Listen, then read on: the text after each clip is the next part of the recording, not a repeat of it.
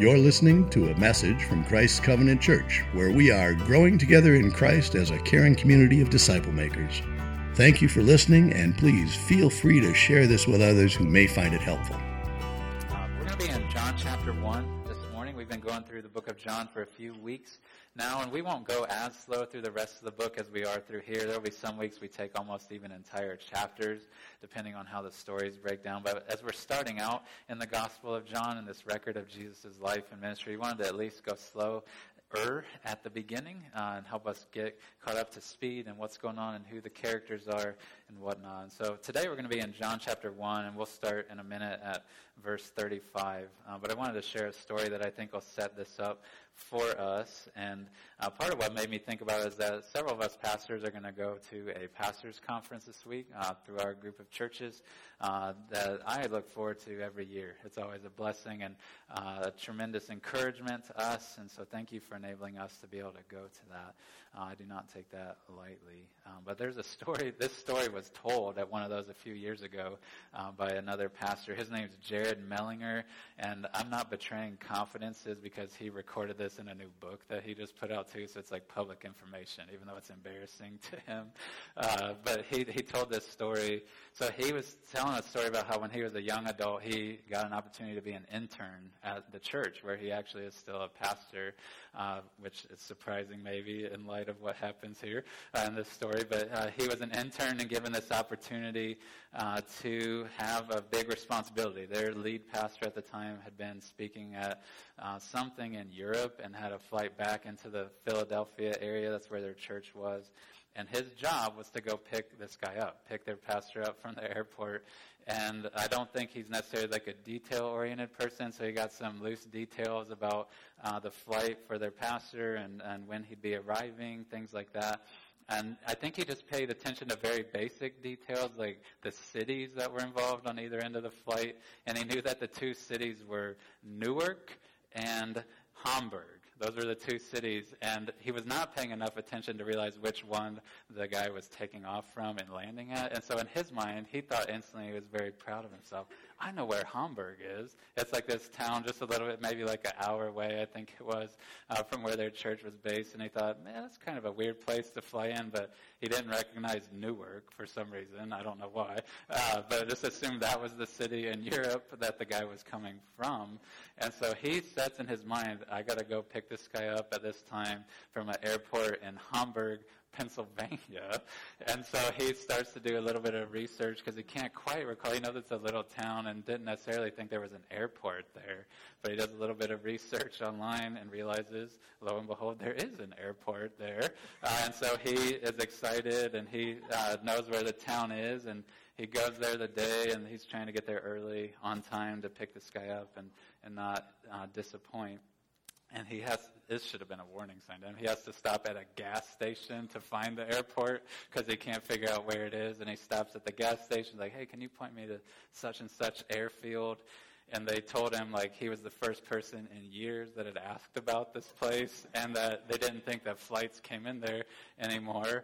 But he presses on and continues to this airfield, and it's near a high school, I think, and it's like this grass field, like a landing strip, and it's still not clicking in his mind that this is an international flight and probably has a massive plane coming, and it's still not connecting. This is probably not the right place. And what finally clicked in his mind is he sees a guy just sitting on this riding lawnmower mowing the grass of this field, and he's thinking to himself, that guy better like get out of the way, because when this plane comes, like, it's gonna just plow over him.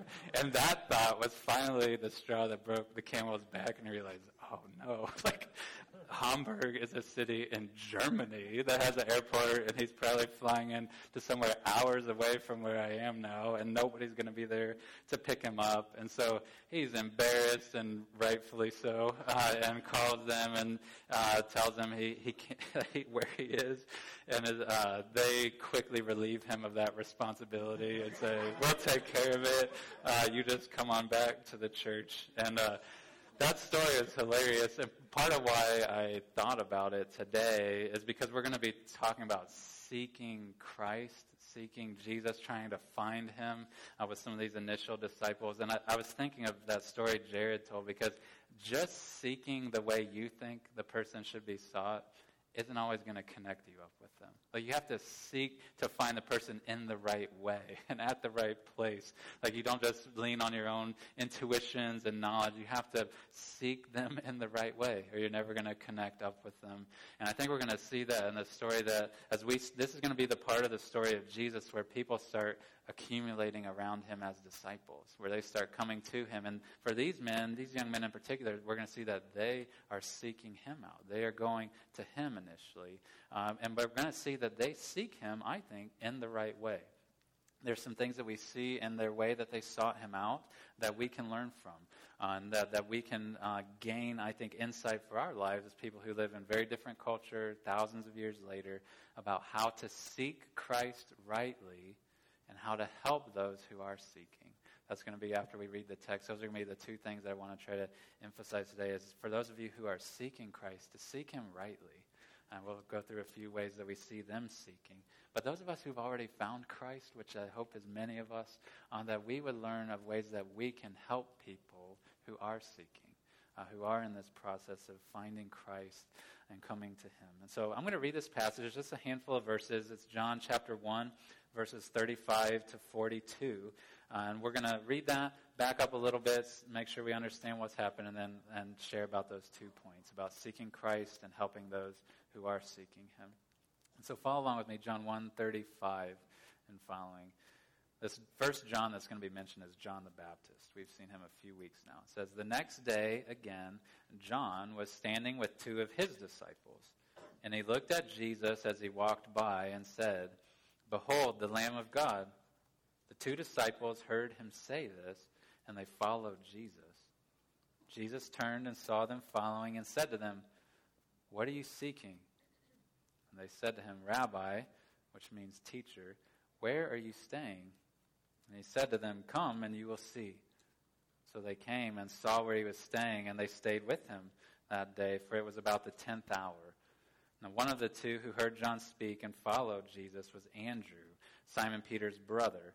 He first found his own brother Simon and said to him, 'We have found the Messiah,' which means Christ. He brought him to Jesus, and Jesus looked at him and said, 'So, you are Simon, the son of John? You shall be called Cephas,' which means Peter." So I want to make sure that we understand what's happening here and some of the nuances and details, and then drive into those 2 points. But just so we understand what's happening here, like I said, this is when the first disciples are starting to come to Jesus himself. We saw Jesus sort of slowly enter into the scene. Last week we saw he had almost like mysteriously come toward John the Baptist, but we still didn't hear him say anything. But John the Baptist is featured more prominently at first. He's had disciples coming around him. We even see in the start of our text today that he had disciples of his own who had come out to hear him, come on that other side of the Jordan River and heard about what he was teaching, even being baptized by him. And it seems that he would have very public conversations with people, but sometimes he would just be talking to a few of them, as he is here. That there's these two young men. We know one of them for sure was named Andrew. We see that explicit here down in verse 40. The other one, you may notice, isn't named. My guess would be, this is just a guess, but is that this is actually the disciple John, the one who's writing this, because often you'll see he won't name himself. He'll just kind of let himself be in the background and be an unnamed person. And so I believe that this was Andrew and John. They have come out, and they're disciples of John the Baptist. And Jesus again walks by. I don't know what he was doing, or if he was like going somewhere, or just kind of like hoping people would notice him, or what. We don't know that, but he's walking by. And John the Baptist, just like we saw last week, again he says, "Behold, the Lamb of God." And this time he's saying it to just these two young men. And what they do, it says that they heard him say that and they followed Jesus. That probably pretty literally means they just went and were like walking behind him. I don't know if they're like hiding behind bushes or other people or whatever, maybe trying to seem anonymous. I don't know. But they are following him quite literally. And it says that Jesus turns. I would love to see sort of what his face was like based on how they were following him. He turns and sees them following him, and maybe they're like found out. I don't know. But his question, he says, what are you seeking? And it could be a very simple question like, what do you guys want? Like, what are you wanting from me? Like, why are you following behind me? Or it could be, I think we'll see, it's also intended to cut to their hearts. Like, what are you guys really after? Like, he wants to just cut to the chase right at the beginning with them. Like, why are you guys wanting to come follow me? Like, what are you after? What are you seeking? And they sort of answer his question with a question of their own. They call him Rabbi. That means teacher. And they say, Rabbi, where are you staying? And so they're kind of wondering where he's going, and it sort of implies that they want to come stay with him for a little bit because they're calling him teacher. They're asking where he's staying. And then catch this. This is God the Son of God, the second person of the Trinity, speaking to two no-name guys who are probably very young men, not prominent, and they're wanting to come spend time with the God of the universe, the one that all things were created through. And he says, yeah, come and see. Like, come spend time with me. Come stay where I'm staying. And they do. They go spend time with him. It says that they stay with him that day because it was about the 10th hour. We don't know exactly what that means. It would depend on how they would measure hours or what calendar or clock system you think they use. But it's probably late in the day, and they end up staying with him the rest of that day. We don't know what they talked about. It's not recorded for us. I would love to know what that was, and maybe you would too. But we do know the effect that it had, at least on Andrew. What you see happen to him is that after he leaves this time with Jesus, he goes straight to his brother, Simon, who will be called Peter here, and says, we found him. Like, we found the Messiah. We found the Christ. And they take Simon and they bring him to Jesus as well. And Jesus, it says, looks at him and he says this profound thing. He says, so you are Simon, son of John? And then he says, essentially, you're going to be given a new name. Like, you're going to be changed in some very significant ways. You will be called Cephas, which means Peter. And so this is the first time he comes up. He'll become very prominent in the story of Jesus, but we'll leave that for another week, other months, honestly, because he appears more later.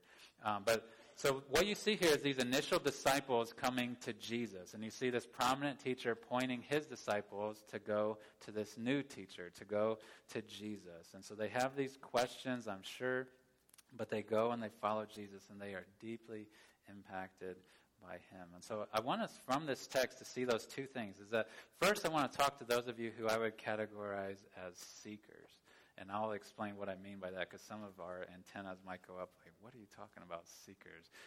But then I want to talk to those of us who have found Christ about how we ought to be helping those who are seeking him, those who are in this process of asking questions and seeking him out, ways that we can be of help to them because we ought to be. And so first I want to speak to those of you who may be like Andrew and who we think is John and even Peter, what they were like in this stage where they were seeking out Christ, because I think we can see how to rightly seek Christ by how they did. Some of the things that they did, I think, are things that you ought to be doing as well. Let me have you hit pause on listening for just a second and talk to some of us who may, when they hear me say the word seekers and people who are seeking God, some of you may think, Pastor Marc, like, there is no such thing as somebody who is seeking God. And I totally understand where you are coming from, because at our church we have a very high view of God's role in salvation. He's the one start to finish who is bringing it about, and we would very much affirm that, and I very much affirm that. And there are texts. There, you read Romans chapter 3, verse 11. Paul quotes the Old Testament and says, no one seeks for God. Paul said that. No one seeks for God. And so there is a truth in a sense that none of us just on our own, like, have this innate love of God in us. And like, I just want to please him so badly. And he's so mysterious, but I want to find my way to him. And none of us just have these longings come up within us that surface naturally. So in a sense, that is very true, that none of us seek God on our own.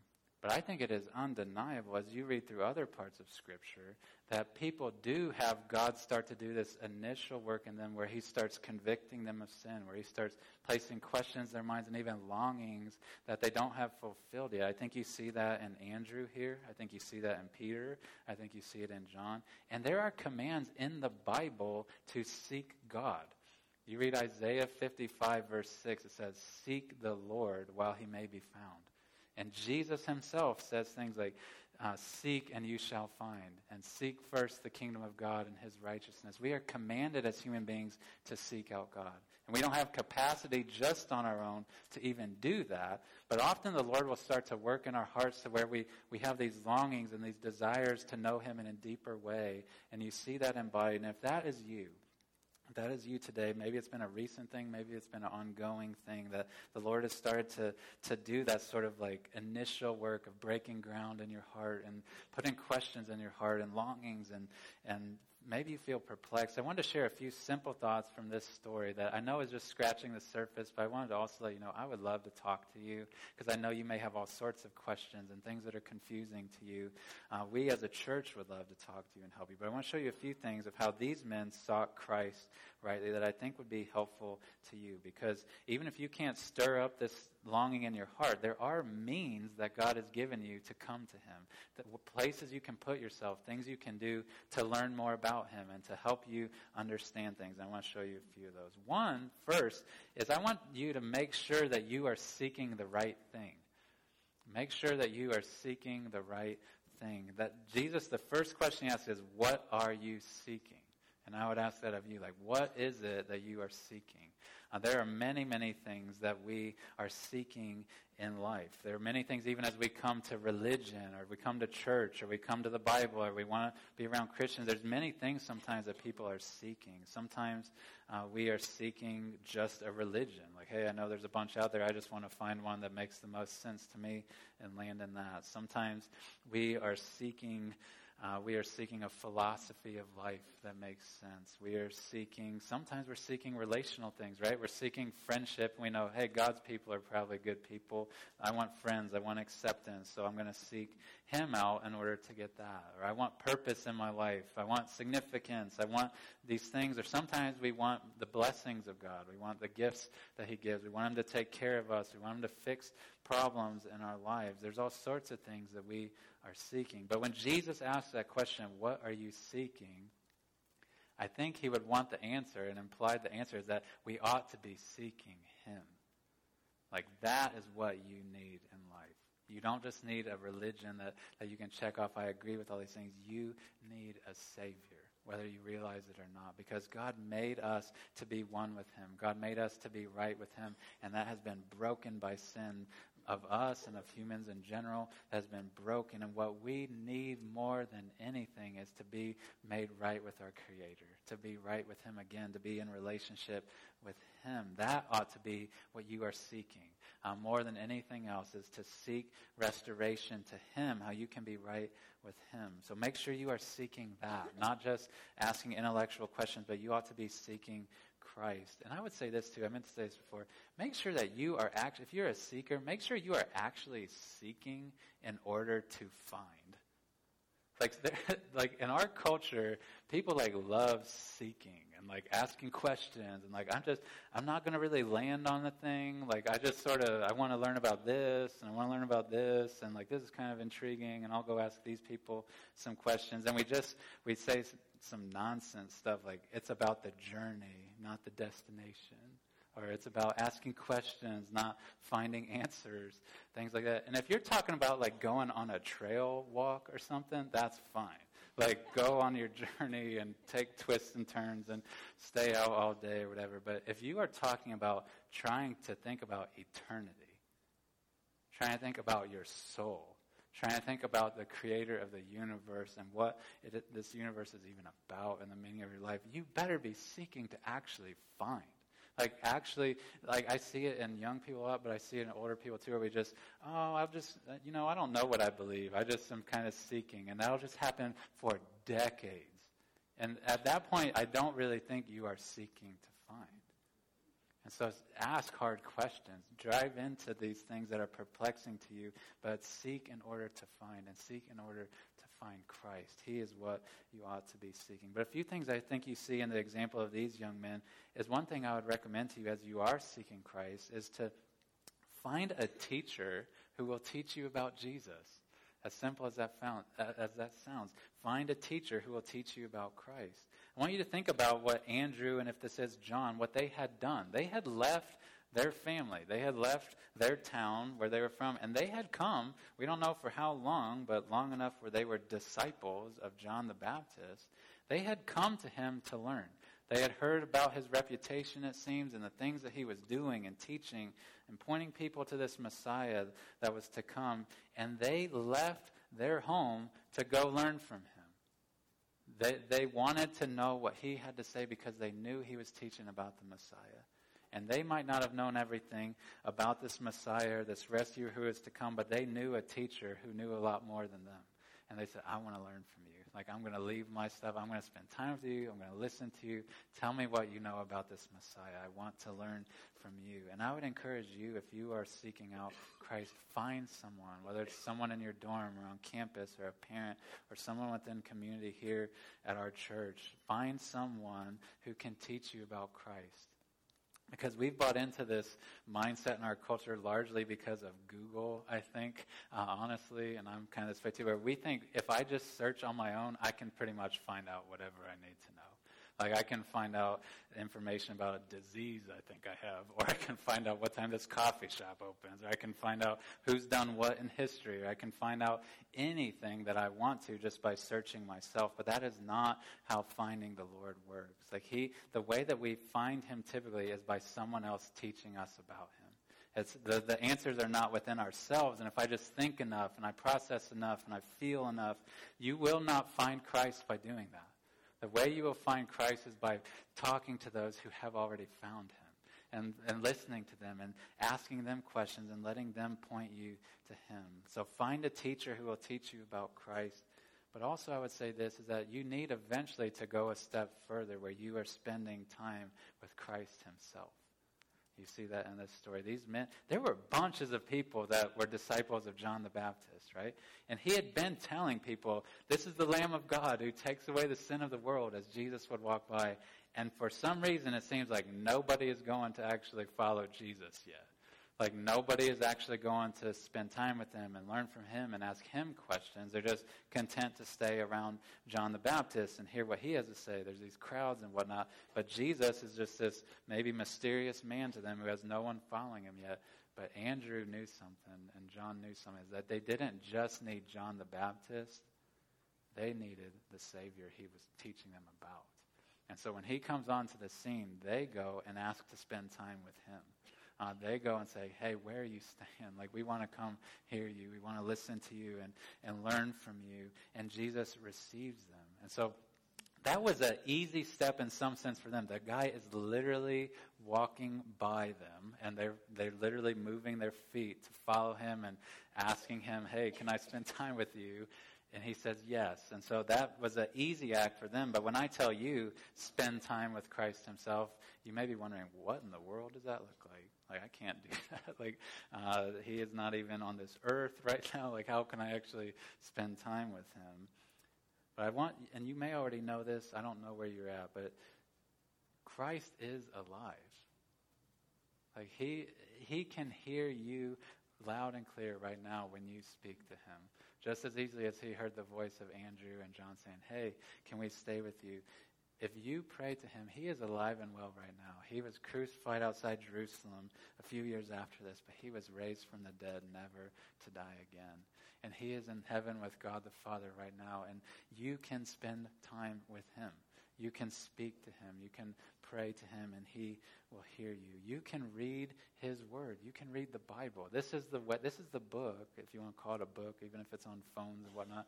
This is his word to us, the Bible. And as we read it, we're reading his very words to us as human beings, his very words to us as his people. So if you want to spend time with Christ, not just with a teacher about Christ, read the Bible. Like, get into it. Start in a place like, I'd recommend like the Gospel of Mark, for example. Or if you want to go through this very book of the Bible, John, and just read about the life of Jesus, he speaks through his word. And that is a way that you can spend time with him himself and learn from him. And I'd encourage you to gather with Jesus' people as well, week by week, to come together because he communicates with us as we gather together Sunday by Sunday by Sunday. And so you can spend time with him.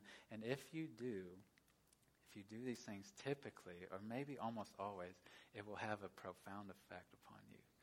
Like if you actually seek him out, if you find a teacher to teach you about him, if you spend time with him yourself, typically the effect that it will have on you and that he will have on you is the same effect he had on Andrew. That as they listened to him, as they spent time with him, and as they processed what John the Baptist had taught them, they had faith come into their hearts. They started to believe this is him. Like this is the one we've been waiting for thousands of years, hundreds of years, that I've been waiting for my whole life. This is him. And they had this faith well up in them. Jesus himself said, seek and you will find. I mentioned that earlier. That if you seek him out, if you humbly come to his word and to his people and say, teach me about Christ, I want to know him, I want to be right with my Creator, he will typically give faith to you. He will change your heart, and it may be a slow, steady process, but he will give you faith to see him for who he is, the Savior of the world, who died for your sins and was raised from the dead.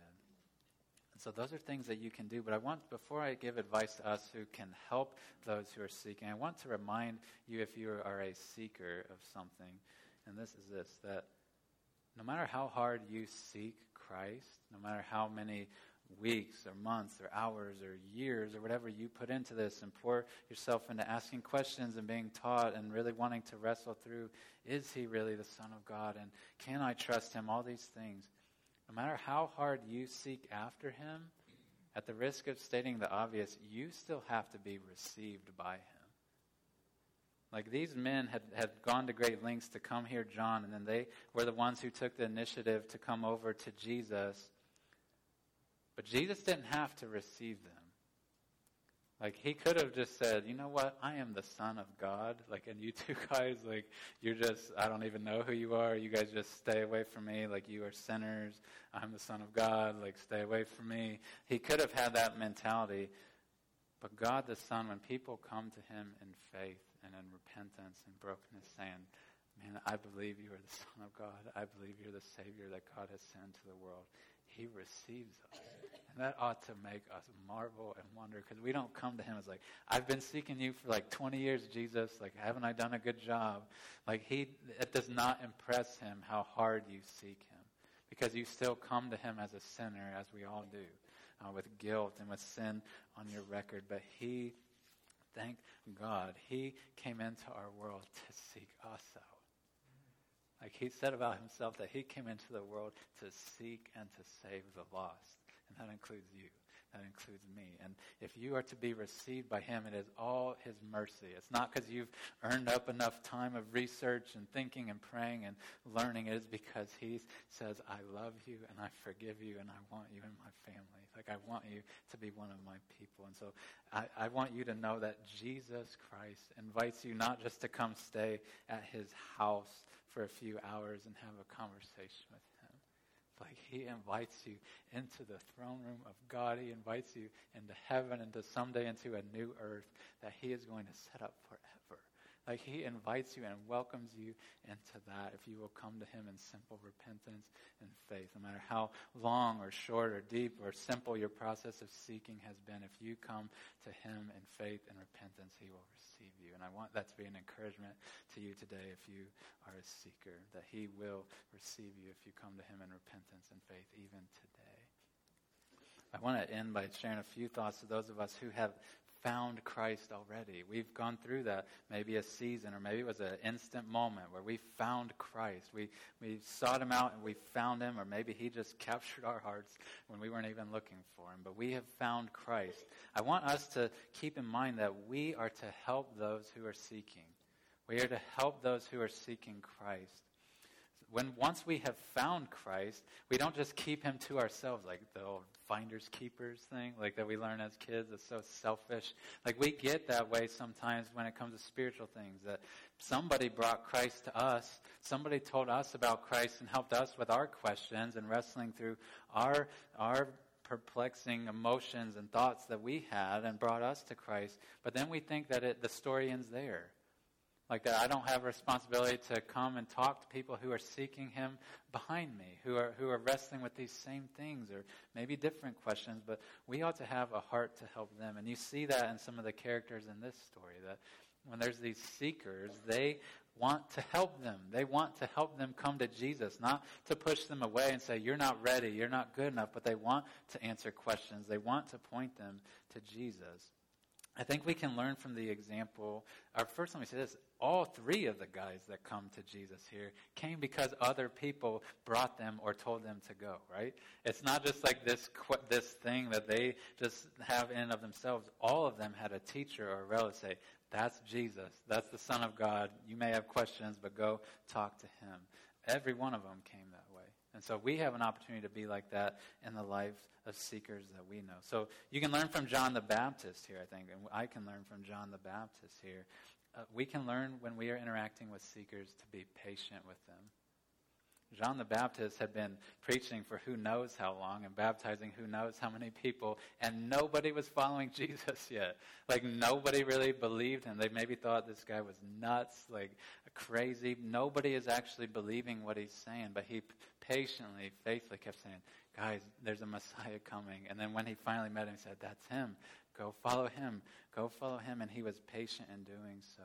And there's so many times I grew up in a culture where when I would think of evangelism, if you want to call it that, of telling somebody about Jesus, I would think of it as just like a 1-minute conversation, like, hey, I've got a piece of paper, a tract or something, and I've got like a Bible verse or two, and I'm going to tell you, God made you, you're a sinner, Jesus died for you, was raised from the dead, will you repent of your sins and trust in him, and he'll forgive you of your sins and invite you into heaven forever. And I would think it's a conversation, take it or leave it.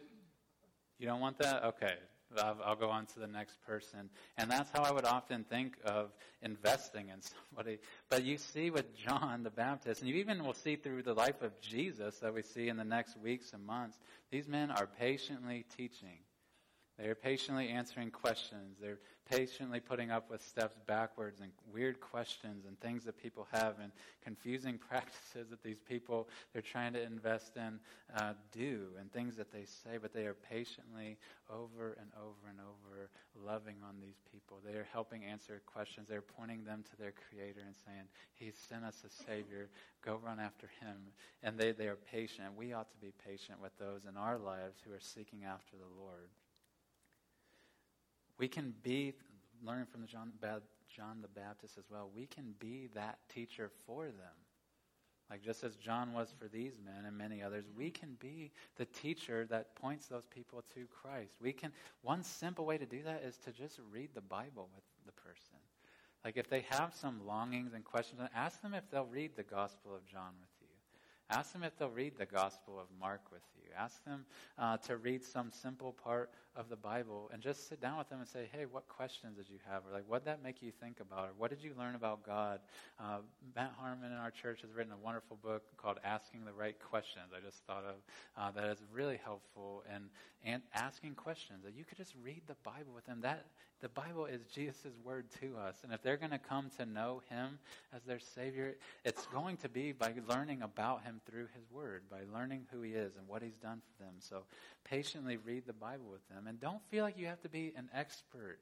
Like sometimes I think when we think about like seekers, we think they're just loaded with all these like complex questions that I will not be able to answer and I have no clue, and it paralyzes us. But even John the Baptist earlier in the story admits like he didn't used to know Christ. Like he's very open to say like, I used to not even know Him. Like I don't have all the answers, but He does. And like I'm going to point you to people who can answer questions. And if seekers ask you questions you don't know, acknowledge that and say, I have not thought about that. Like, I want to learn about that too. That is a good question. And seek to learn with them, learn alongside them. I think you can learn from the example of Andrew here. of Simon Peter's brother. I like for the kids in the audience that he gets called, even in the Bible, he gets called Andrew, Simon Peter's brother. That's probably an annoying way to be recognized as by your attachment to your sibling. But Andrew's heart is for his family.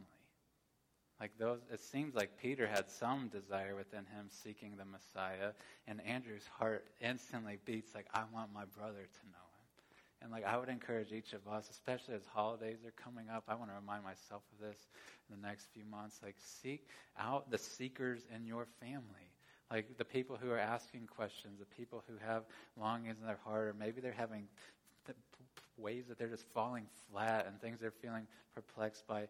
Seek them out, talk to them, ask them questions, and may we have a heart to see our loved ones come to the Savior. May we have a heart to help them as they seek Christ.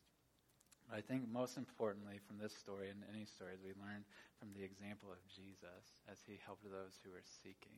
And he did something that we cannot do.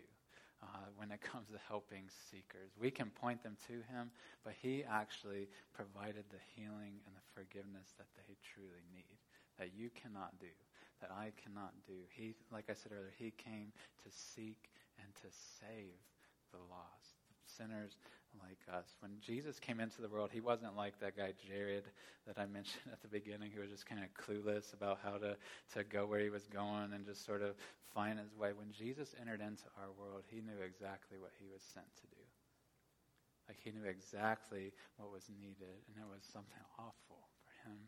What was needed, if we were to be restored, if we were to really find God and be restored to him, was that there would be a penalty that would have to be paid for the sins of people like us. And he made a beeline to the cross. You see, as these years are going to go by that we read about, he made a beeline to the cross, knowing that that would be the place where he would do it, where he would take the sins of us upon himself, and he would be crushed and put to death for our sins, be raised to life, alive again, and able to offer that forgiveness to us, able to offer that eternal life now that he has to us. And so we can help those who are seeking Christ, but Christ can save them.